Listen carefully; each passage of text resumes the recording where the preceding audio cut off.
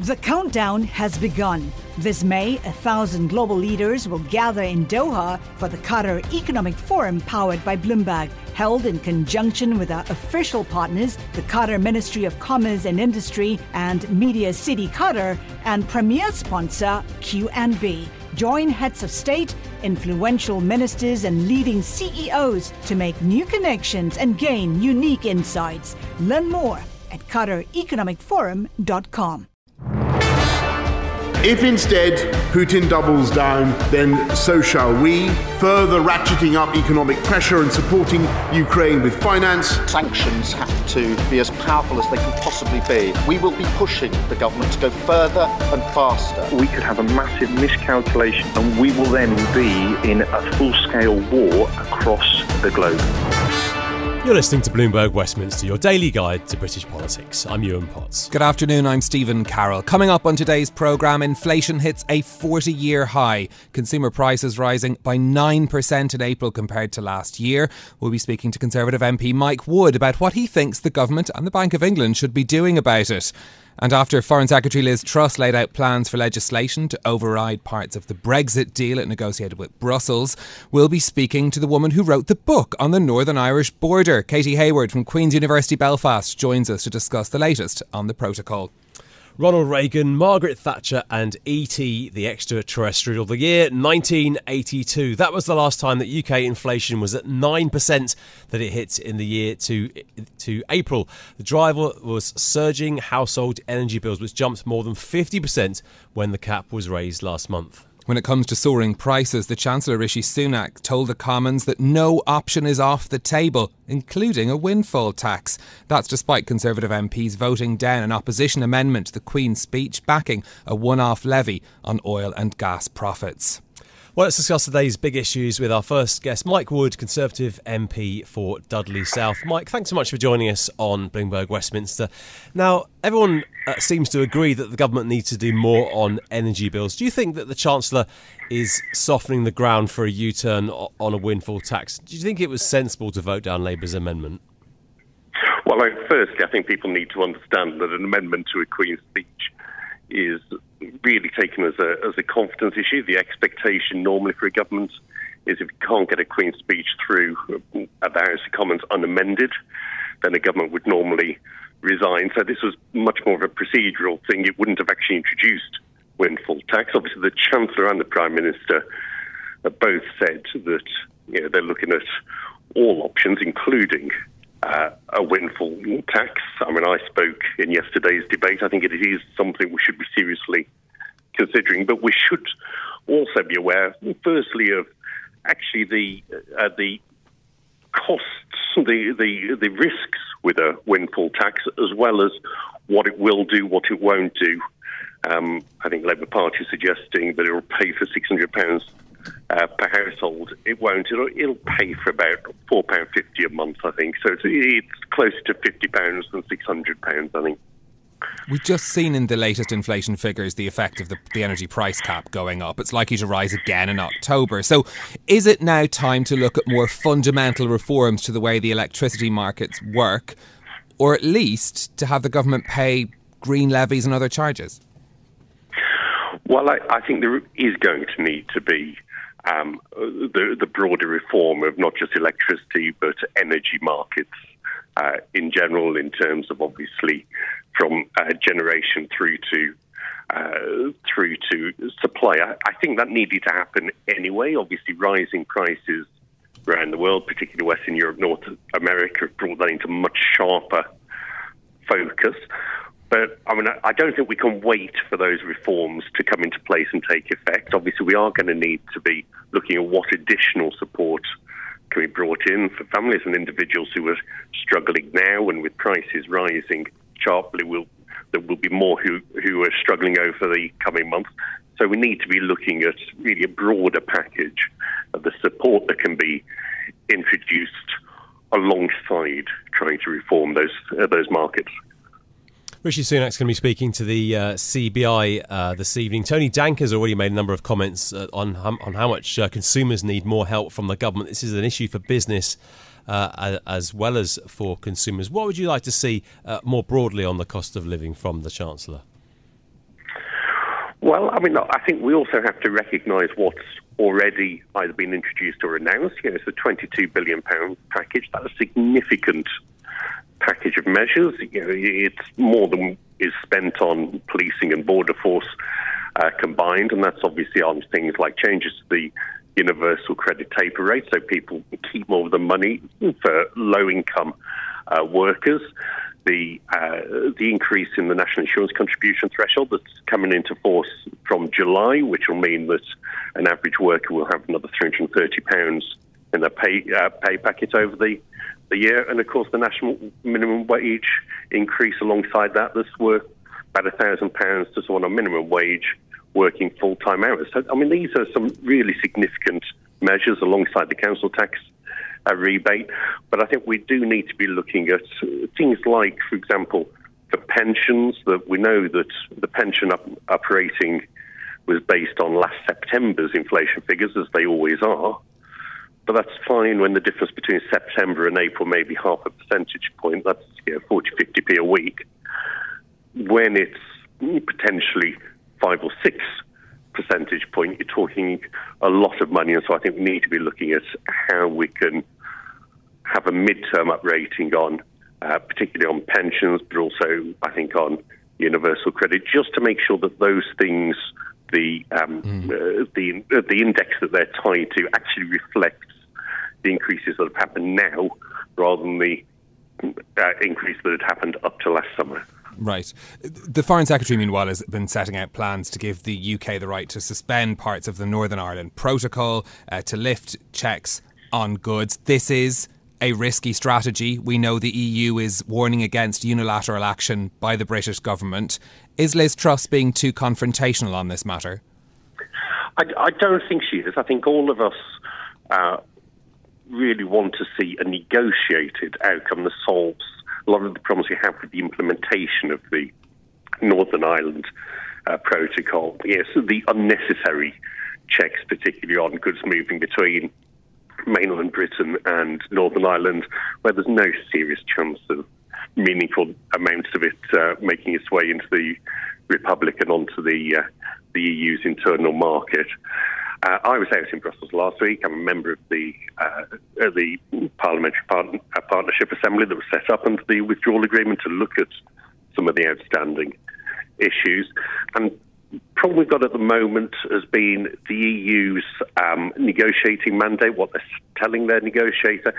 That's not moved really from where it was 18 months ago. We are going to need some flexibility on both sides to get, if we're going to get an outcome that, of course, recognises the need for checks where we're going to have large amounts of goods flowing across borders. In that context, and cheese and ham sandwich is not going to bring down the European internal market. But in that context, then, what's the point of threatening to disapply parts of the protocol if there is that dialogue? If you're one of those people who's travelling back and forth to Brussels, you know that there's a willingness from the EU side as well to work on the parts that aren't working. What's the point in going this far? Well, no, I'm not sure there is that willingness at the moment. I mean, these negotiations on the core issue of the checks across the Irish Sea hasn't really... There's not been any movement in 8 months. So I think having these legal powers in place to use the provisions in Article 16 of the withdrawal agreement, if they're needed, I think is a sensible measure. But I think if we can get, obviously, the two sides back to the negotiating table and prepared to show the flexibility that has been lacking, I think, over the last 8 to 12 months, and that is a better outcome. Mike, you're launching a new group today, aren't you, with other Tory MPs, academics and industry voices from the West Midlands. Why does the region need a new group? Okay, I mean, this is obviously about making sure that the West Midlands has strong voice within government, within Parliament. It really is grouping of West Midlands Conservative MPs.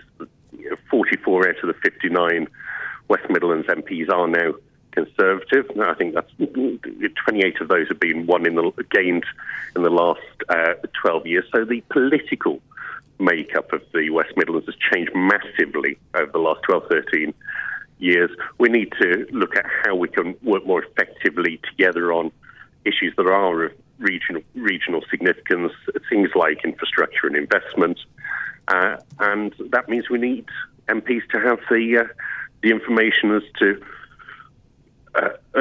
what businesses, our research institutions, Mayor of the West Midlands, Andy Street, what people are pushing for. We need the facts and figures. Things like the ARIA, the Advanced Research and Invention Agency, the difference that would make if it came to the West Midlands for the region's growth, skills and employment would be massive. But the West Midlands has so much to offer in terms of driving economic growth that we're going to need if wages are going to keep pace with these rising costs. If you're looking for that sort of universal goals, though, why not include all the Labour MPs as well? Well, I think this is about making sure that there's a strong voice within the governing party. There are other forums where we obviously do work very well on a cross-party basis. I chair an all-party group for the Black Country, so the part of the West Midlands that Dudley is in, where my vice chair is Pat McFadden, Labour MP for Wolverhampton. We have Valerie Vaz, Labour MP for Walsall, very active in it. So we do work very closely together. But I think there is a danger that with all the focus that there has been on the Red Wall and obviously the emergence of Conservatives in the north again, and then the pushback from traditional support base around the southeast and southwest, we need to make sure the West Midlands is able to punch its full weight within Parliament and within government. And I think that making sure that government MPs have the information and the coordination that we need to make that argument will be a big contribution. From Silicon Valley to Wall Street, the promise and perils of artificial intelligence are playing out on the world stage. But what will the next phase of AI adoption look like? Which companies, from big tech to startups, will dominate? And where do the risks and unintended consequences lie? I'm Emily Chang. Join me at Bloomberg Tech in San Francisco, May 9th, to answer many of the industry's burning questions, alongside Snap's Evan Spiegel, Xbox President Sarah Bond, OpenAI's Brad Lightcap, top researcher Dr. Fei Li of Stanford, and many more. More details and just a few tickets left at Bloomberg.com/TechSF. Let's have a look now at what else is making news in the world of politics. Bloomberg's Leanne Garens joins us in studio. Leanne, Labour's calling for a review of rules about whether MPs accused of crimes should be allowed to enter Parliament. Why are they calling for this review? So, Stephen, yesterday we did hear that an unnamed Conservative MP was arrested on suspicion of rape and sexual assault. And I can say that today the Met Police has now confirmed he has been released on bail. Now, that's until a date in June, pending further inquiries. Yesterday, the force said a man was in custody over allegations. Now, these do date back to 2002 and 2009. The Conservative Chief Whip has actually asked the MP not to attend Parliament at this time while the investigation is clearly ongoing. However, there are no rules in place to stop him entering Parliament at this time, so he can really essentially go against the whip if he does decide to do so. And we did see a lot of bills going through Parliament lately because of the Queen's speech. Those 5 days of bills and debates actually ended yesterday. But as you also mentioned at the beginning there, Stephen, Labour is calling for a review of rules about whether MPs accused of serious crimes should be allowed to enter the state. We'll see how this does unfold. At the moment, that MP is unnamed and has been bailed pending further inquiries. Now, another subject, an interesting bit of research on the new Bloomberg UK front page. It's entitled Back to the Office. Some 9 in 10 UK finance staff say no thanks. It doesn't apply to people who work in radio. No, definitely doesn't. We've been here every day through the pandemic even. But I think this survey just highlights one thing, how popular hybrid working has become really during the pandemic, and we all figured out, a lot of people did in different industries, that you could remote work. So let's get back to the survey, and well, what we've learned from it is more than 85% of UK finance workers no longer view the office as their main place of work, according to the survey done by YouGov on behalf of Bloomberg. And one of our BN reporters, Tom Metcalf, has covered this, and he's done an absolutely great job. Ewan and Stephen, this just highlights the challenge the industry faces if it tries to persuade bankers to return to pre-pandemic norms, whatever they may be. The rise of remote work is a challenge all white-collar industries are wrestling with, but it really poses a particular conundrum in finance, giving some critical roles. So that's particularly things like trading, and they demand a fully staffed office. This means firms like Goldman Sachs, JP Morgan and other banks are pushing for the staff to return. However, they are treading a fine line, because it's also saying that people among this industry are now leaving because they want a better quality of life. And this was also shown in this survey.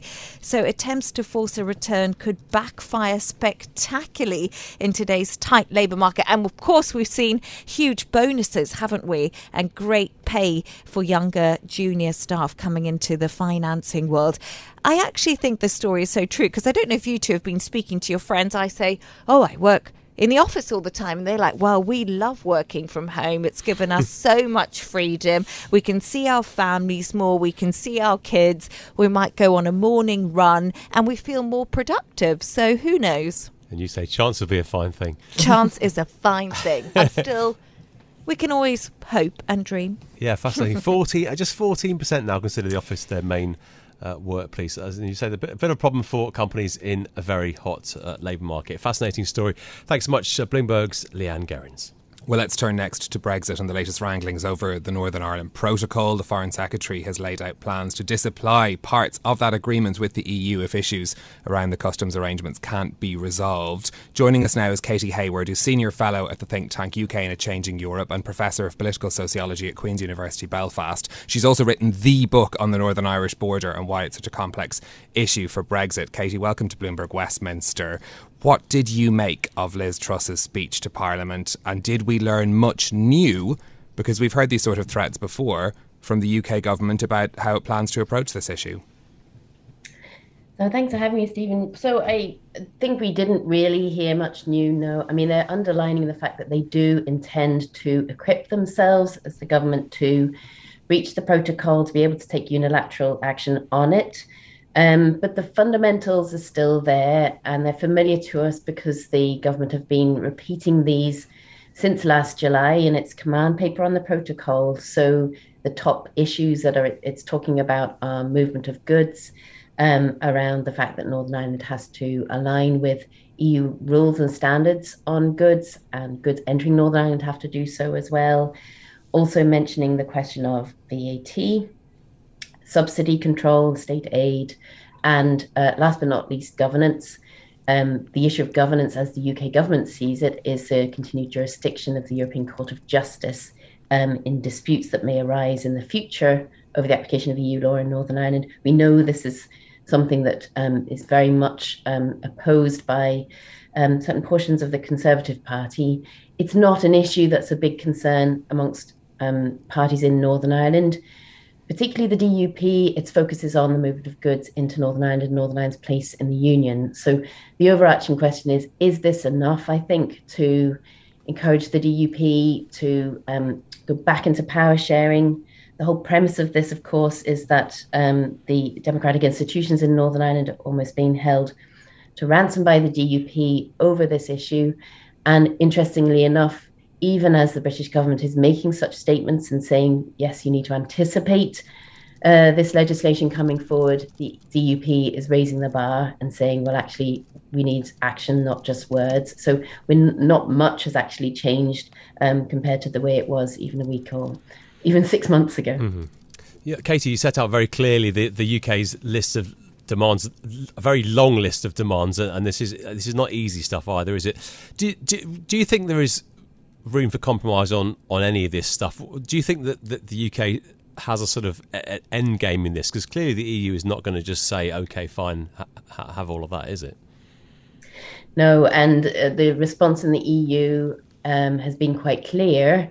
So we'll wait to see. It says, exactly what's in this bill, but be sure we will use all the means at our disposal to react proportionately and in a substantial and significant way if it is the case that the UK is going to break international law in this way. So they are sort of holding off for the time being, but the situation is one that's all too familiar in many ways.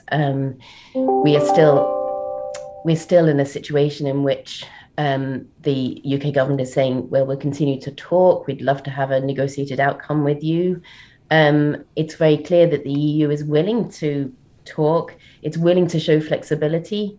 But ultimately, you always come across, this absolute line from the EU in terms of its legal foundations and what it's able to accept. So fundamentally for the EU, they say, the protocol in and of itself entailed a lot of flexibility from our side. So essentially, we are trusting the UK to manage our external border of the single market for goods. We're entrusting that to a non-member state.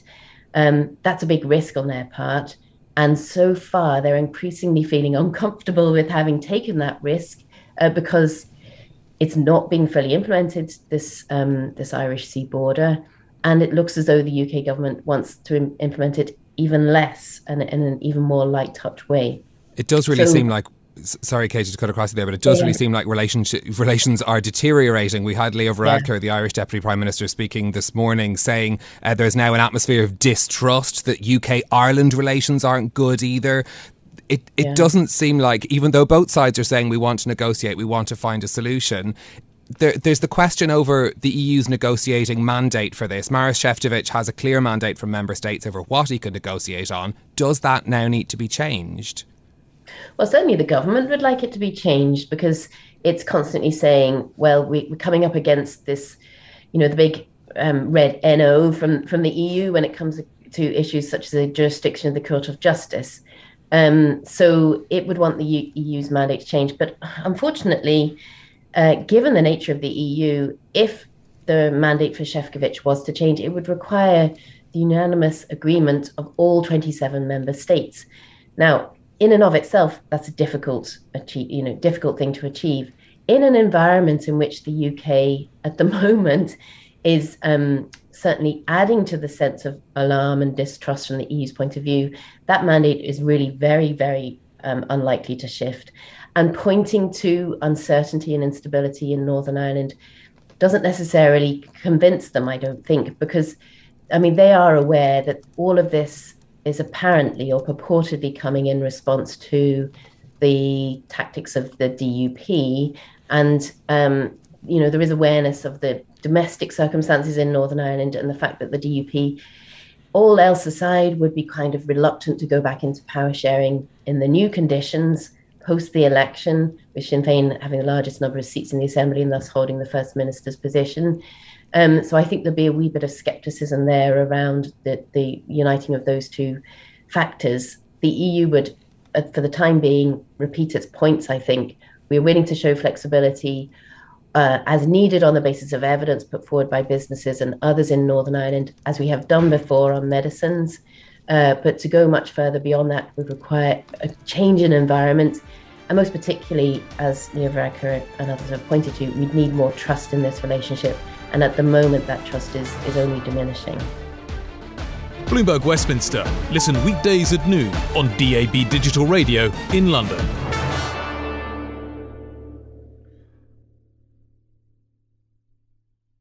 The countdown has begun. This May, 1,000 global leaders will gather in Doha for the Qatar Economic Forum powered by Bloomberg, held in conjunction with our official partners, the Qatar Ministry of Commerce and Industry and Media City Qatar, and premier sponsor QNB. Join heads of state, influential ministers and leading CEOs to make new connections and gain unique insights. Learn more at QatarEconomicForum.com.